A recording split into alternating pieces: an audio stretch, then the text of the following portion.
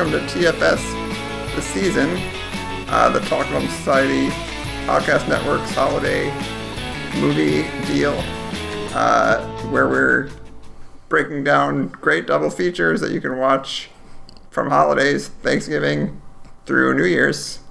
I'm Sam Van Haren, Associate Editor at TFS, and I'm joined by Dave Giannini. How's it going, Dave? It's going great. I don't even remember what my title is at TFS. Am I that One too? of the editor. You're my assistant editor, maybe? Sure. That sounds good. That sounds good. Yeah, that's it. I just do what they tell me, man. Just tell me when to show up. It's fine. And you host some podcasts, I guess.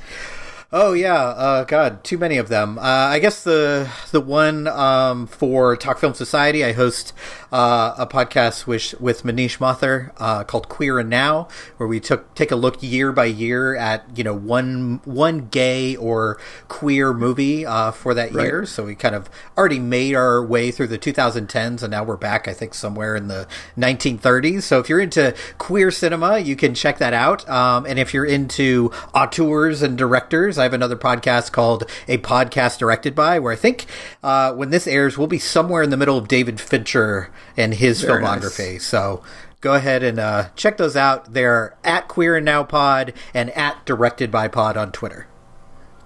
Awesome. So what holiday are we assigned with here, Dave?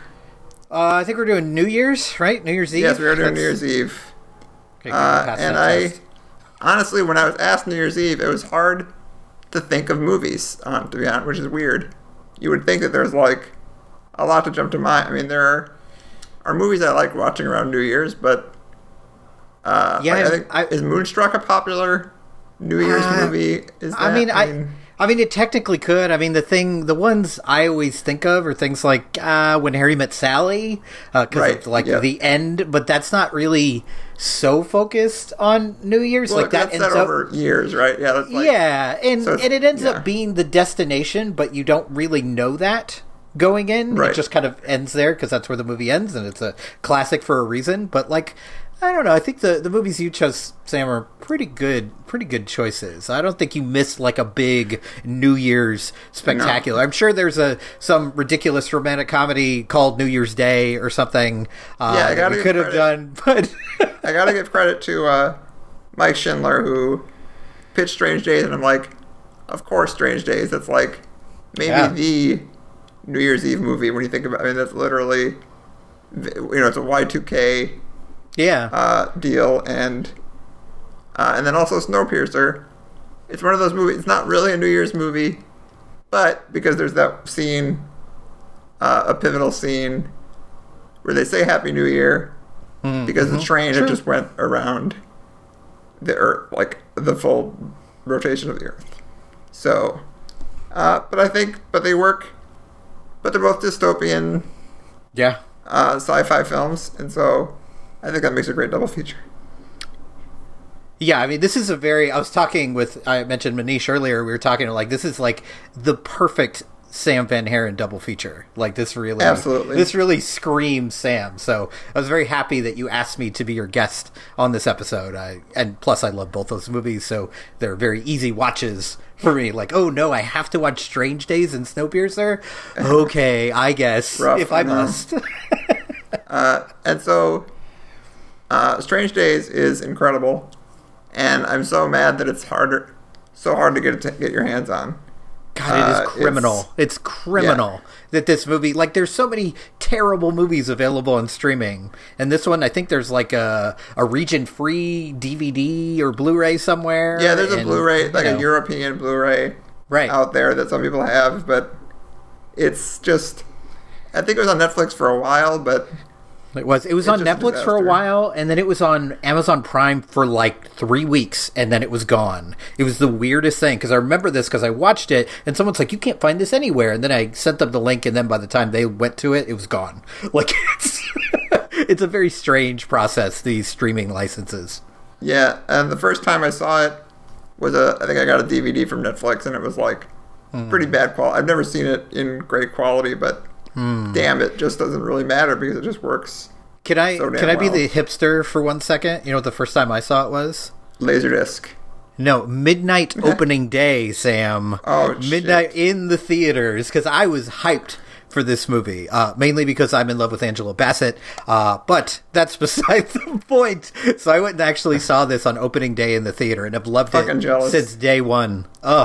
It's phenomenal. So good. Kathryn Bigelow is one of my favorite directors, but this movie, I think, might be her best. I wouldn't have said it for sure. That's an interesting question. Because she's got a very varied filmography. Like, she's very action heavy, of course. Yeah, for sure. But, you've got this, you've got Near Dark, you've got Keanu and Patrick Swayze. I mean, there's a lot of great choices here. You can always feel a Kathryn Bigelow movie. Like, you can very much tell you're watching a Bigelow movie, but even then, she's changed over the, obviously now. Yeah, this one's way less gay than some of her earlier movies, which is a little bit of a disappointment. But yeah, I would be very hard pressed to pick a best or like a favorite of hers. Like, this could definitely be in the favorite category. I mean, I think it has some interesting weaknesses. Like, I think it's still a great movie, but there's some interesting choices that she makes that I'm like, I don't know, I would have gone that route, but okay.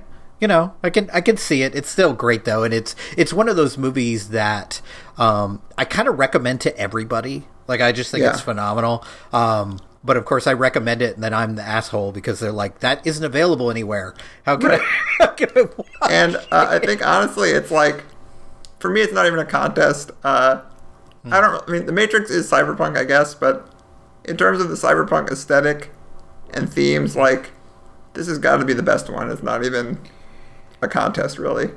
And I think it holds more true to cyberpunk than something like The Matrix. The Matrix is a great movie.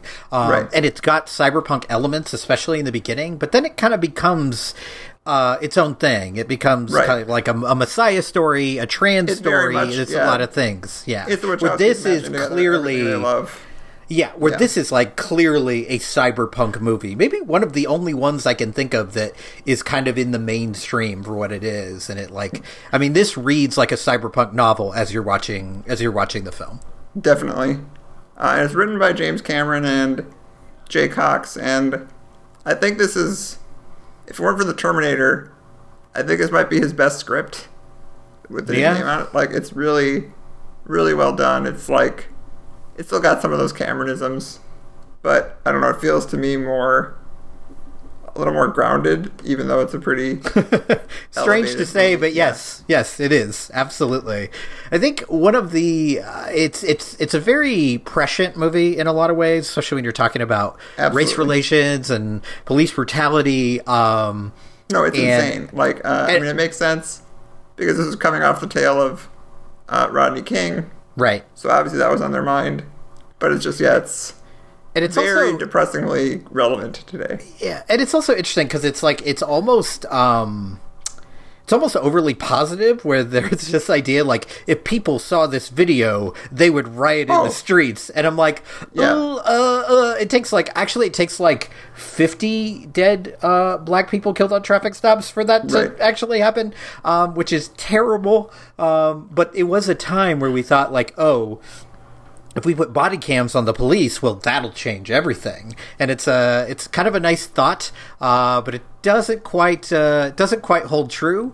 But I do find it really interesting that Bigelow later in her career tried to make kind of a race relations movie when she made Detroit, and I think this handles this handles it so much better. Like, the other one, it traffics a little too much in black pain, especially coming from a white director. That's why I've avoided it. Even though I love Bigelow, but that's why I've avoided it. And it's well made. I mean, that's the thing. But it's, and some of the things I thought about this movie as I was watching this is I found myself wondering, how would I react to this movie if I didn't know that a female director was making it? There's some very interesting scenes of gays going on in this movie that if there was a man directing this, even same images, I'd be like, oh, come on. Like, do we really, like Juliette Lewis, rollerblading in a thong?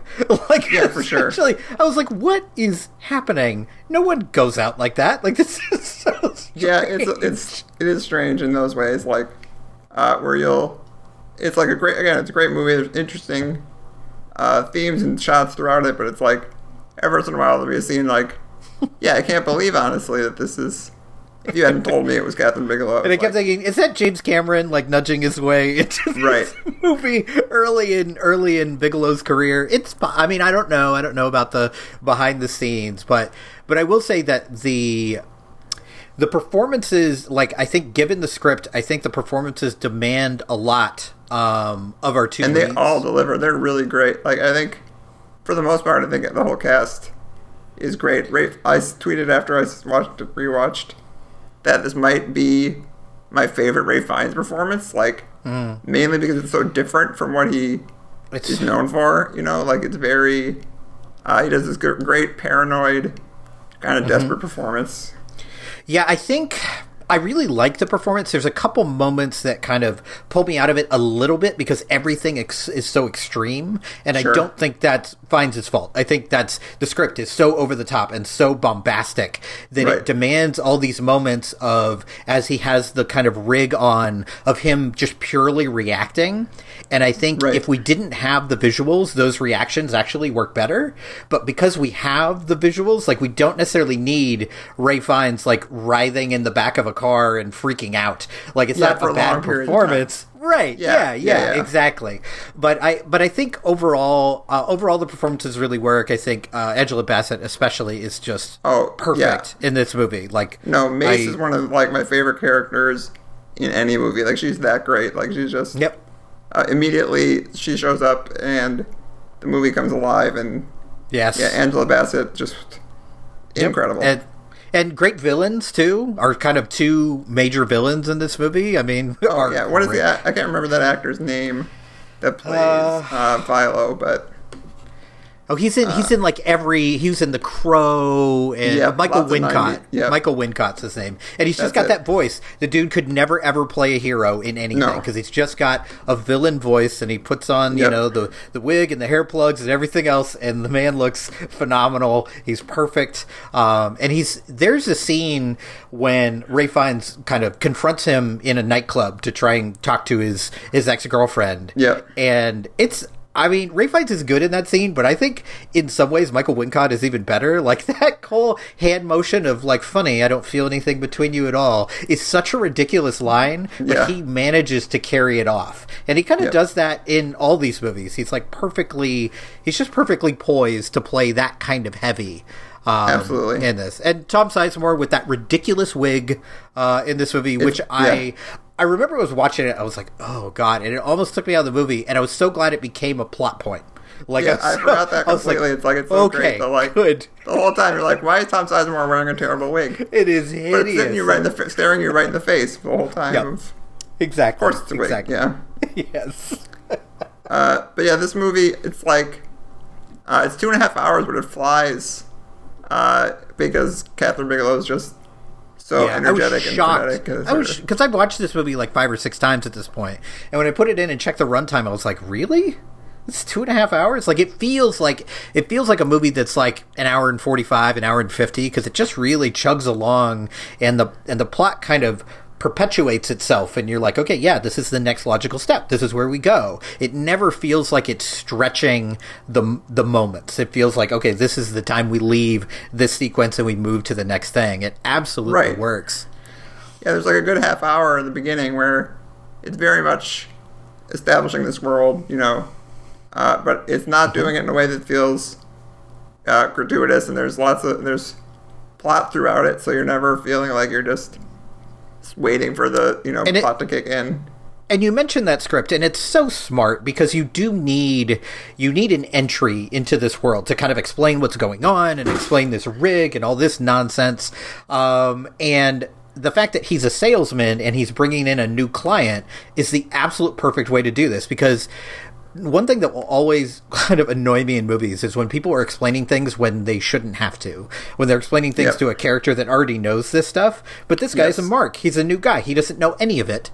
So he explains it to him, and he explains it to us. And Ralph Fiennes is so good that, I mean, you could listen to the man read the phone book. So it's the fact that he's giving all this exposition is totally fine and works 100%.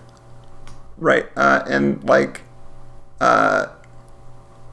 like Mace's character, is very anti this world. So like that's another way that you can she's kind of our entry point character, even though that they have this complicated history. So yeah, it works really well in that way. Mm-hmm. Yeah, definitely. And it's just great action, even though it's not really, I wouldn't call it an action movie. It's more of a noir thriller, but like there are some genuinely great sequences. And I pointed out, so in Point Break, Kathryn Bigelow has Keanu throw a dog. Or wait, Swayze throws the dog? One of them throws a dog. And in this, Kathryn Bigelow has a dog get maced. So curious dog treatment in the 90s. Issues with dogs with Kathryn Bigelow. And it's interesting you bring up the action because, I mean, there are a couple sequences that are really well done, specifically the kind of sequence at the very end, with strangely, you know, you have Angela Bassett fighting Vincent D'Onofrio, of all people, as the evil police officer, which every time I see it, I forget he's in it. And then he shows up and I'm like, oh my God, it's Vincent D'Onofrio every time. William But I will say, I think this is... I don't think William. You're right. No, I don't think he does. And if he does, it's like just a reactionary grunt, if anything. Right. But I think this may be one of her least action-heavy movies. Like this absolutely. For her, this might as well be like a courtroom drama for Kathryn Bigelow. This is probably her most talky movie, but she still has such a good grasp of kind of the action and the danger and the stakes. Like you never feel like, well, this is ridiculous and I don't care about any of these people. There is a connection. Absolutely. Like that, and then there's a great car chase. It's just crazy that like any of the action scenes D'Onofrio's in, which is pretty interesting, but it's he's great in this, like again of being that he played a villain in a lot of 90s movies, and yes, absolutely. Yep. I mean, I think that probably comes from him being in Full Metal Jacket, right? When he kind of snaps, like you can see, like, oh, this guy could play a villain, and he's kind of continued to do that. Like, you know, whether you're talking about Jurassic World or the Daredevil TV show on Netflix, I mean, he's a good villain. He works, and I think the best thing about D'Onofrio in this and in general, he knows the kind of movie he's in. Like, if he has to, quote-unquote, like, really act, he can do that. But if he has to just dive into the action and the camp and the genre, he can do that, too. For sure. This is... So, again, I'd say go watch it, but, again, it's really fucking hard to get. Hopefully, at some point... Look, I'm not going to tell people to break the law, but there are copies out there. So, you know, it's great. Everyone should see it. It's fantastic. So, and the hopes of a re-release aren't great because now they're owned by Disney, which we won't talk about right now. I don't see this premiering on Disney Plus anytime soon. Maybe they'll move it to Hulu. You never know. It's a possibility. It would be great. The second movie, Snowpiercer. I love this film. It was my favorite of the year it came out, which years escape me now. 2014, I think. 2013. Yeah. Wow. Yeah, it's like almost 8 years old at this point, which is crazy. Like, just how did that happen?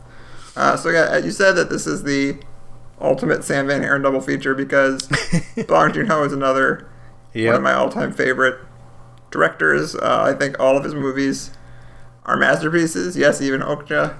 We won't talk about it too much, but Snowpiercer, I think, is just an incredible film on every level.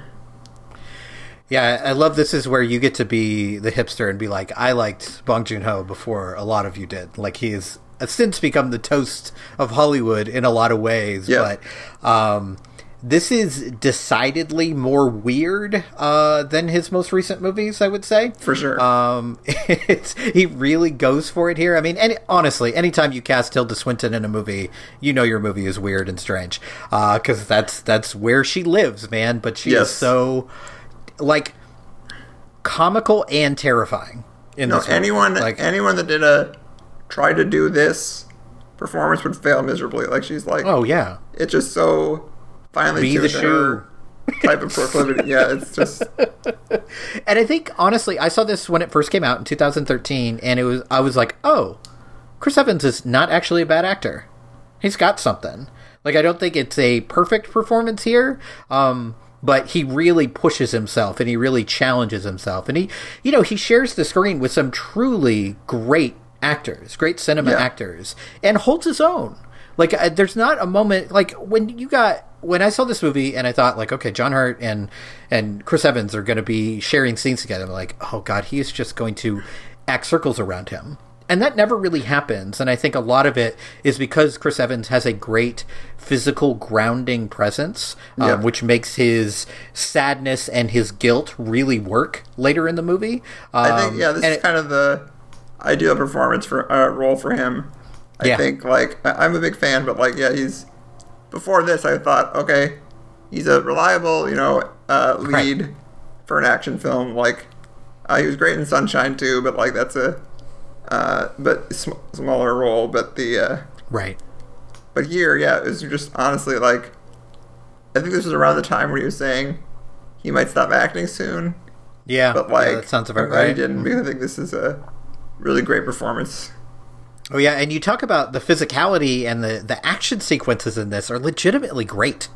Like, I think that's the thing that, I mean, it definitely does have, and I think purposefully has a video game feel, right? You go from one compartment to the next, and you you beat the boss, and then you move on to the next one. But that sequence where they go through the tunnel, essentially, where they have to fight in the dark.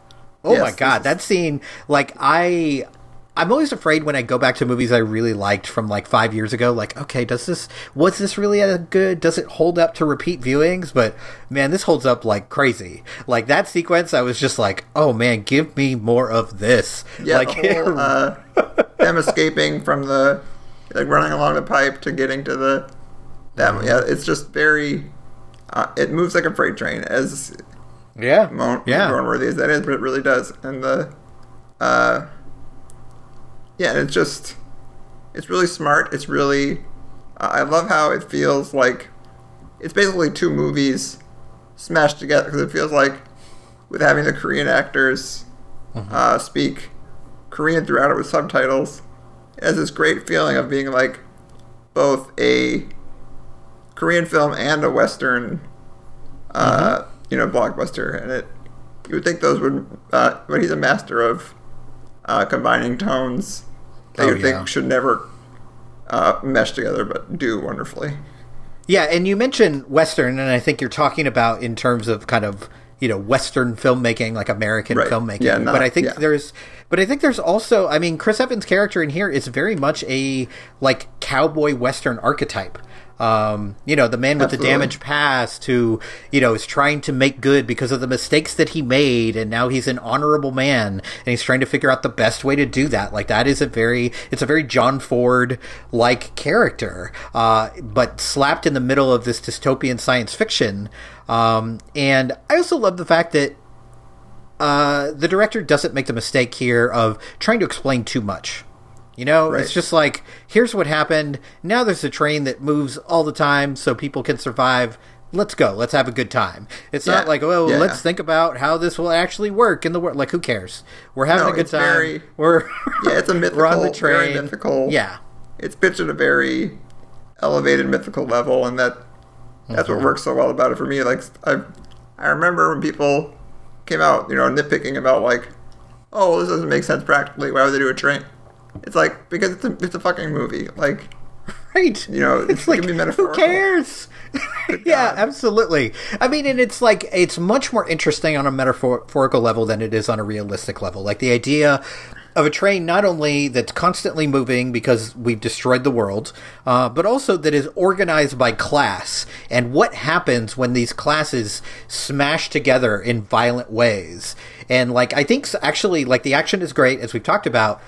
Some of the most interesting sequences to me are when they're just, like, walking through the upper levels of the train, and all the rich people are kind of looking at them like they're dirty and saying terrible things, and then Tilda Swinton's character, who is at this point their hostage. No, that's not what we think. That's, and all of a sudden when they're forced in a position where they're not in complete control, how people change and how their tone all of a sudden switches to be much more respectful. I think that stuff, like, works so well. And, like, it's a relatively long movie, but honestly, this movie, you could add a half hour to it, and I would be totally in. Absolutely, yeah. So it's funny that I think the movies kind of have very different endings in terms of, very, Strange Days is ultimately, optimistic in its cynicism, I think. Like, it's got a hopeful, things can change.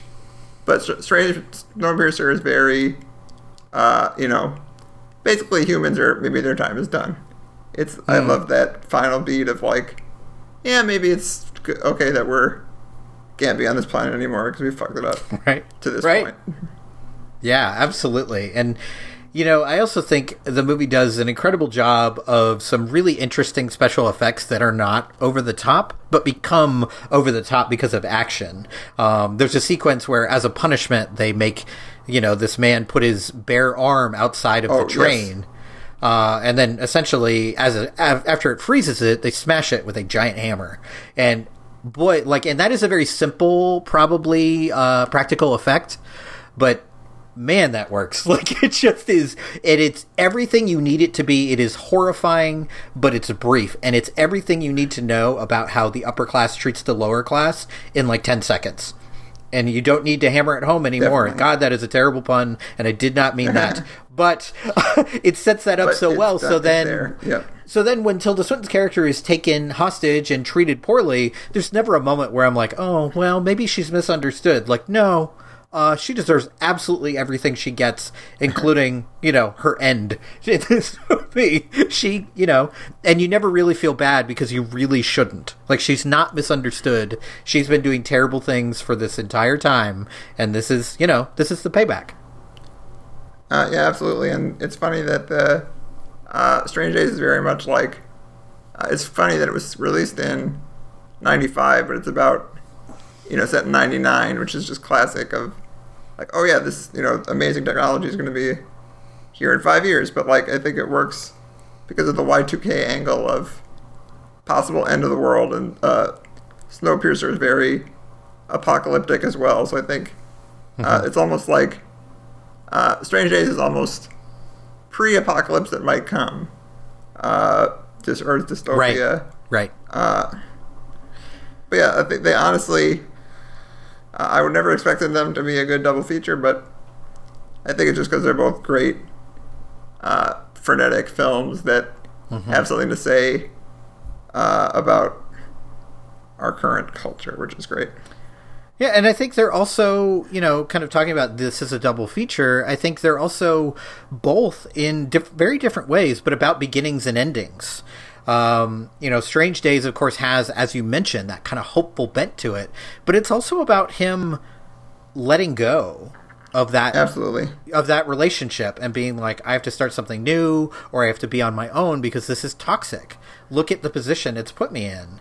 And it would be very easy for that to be a cynical movie, but instead, because of the relationship between those two main characters, it becomes hopeful. Because they have reached an interesting understanding and supported each other in their worst moments. And that matters, And the arcs of Ralph Fiennes and Chris Evans aren't too dissimilar either, because it's very, Chris Evans is very much dealing with the way that plays out is he's very hopelessly broken.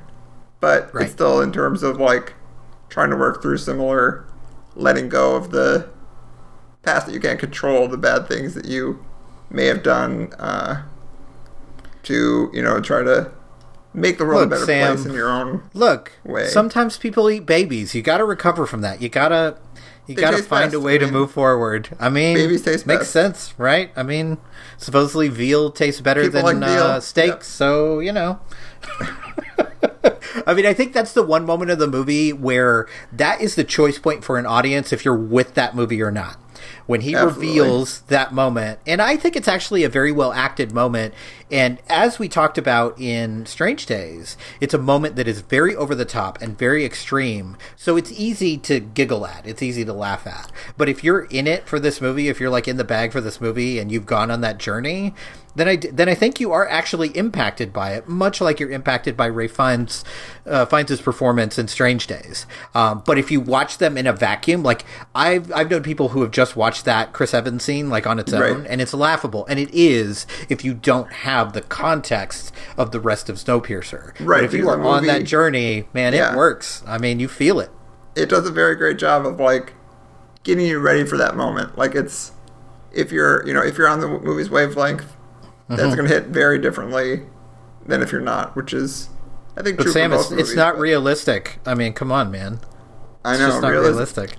I want realism in my metaphorical train action film set in Don't we all? futures. Well, yeah, so that was New Year's Eve. Honestly, Strange Days is a movie, if I had access to it, I would make it a watch this on New Year's Eve annual event. Mm-hmm. But it's not. So, one of these days. Well, this was great. Thanks for doing this with me, Dave. Oh, yeah, anytime. I mean, anytime you want to pick some really good movies, then feel free to invite me on. Either really good movies or movies with Keanu Reeves. Those are the two options. So yes. I was happy to be here for this double feature. And thanks to all of you for listening. We've got one more episode in this series.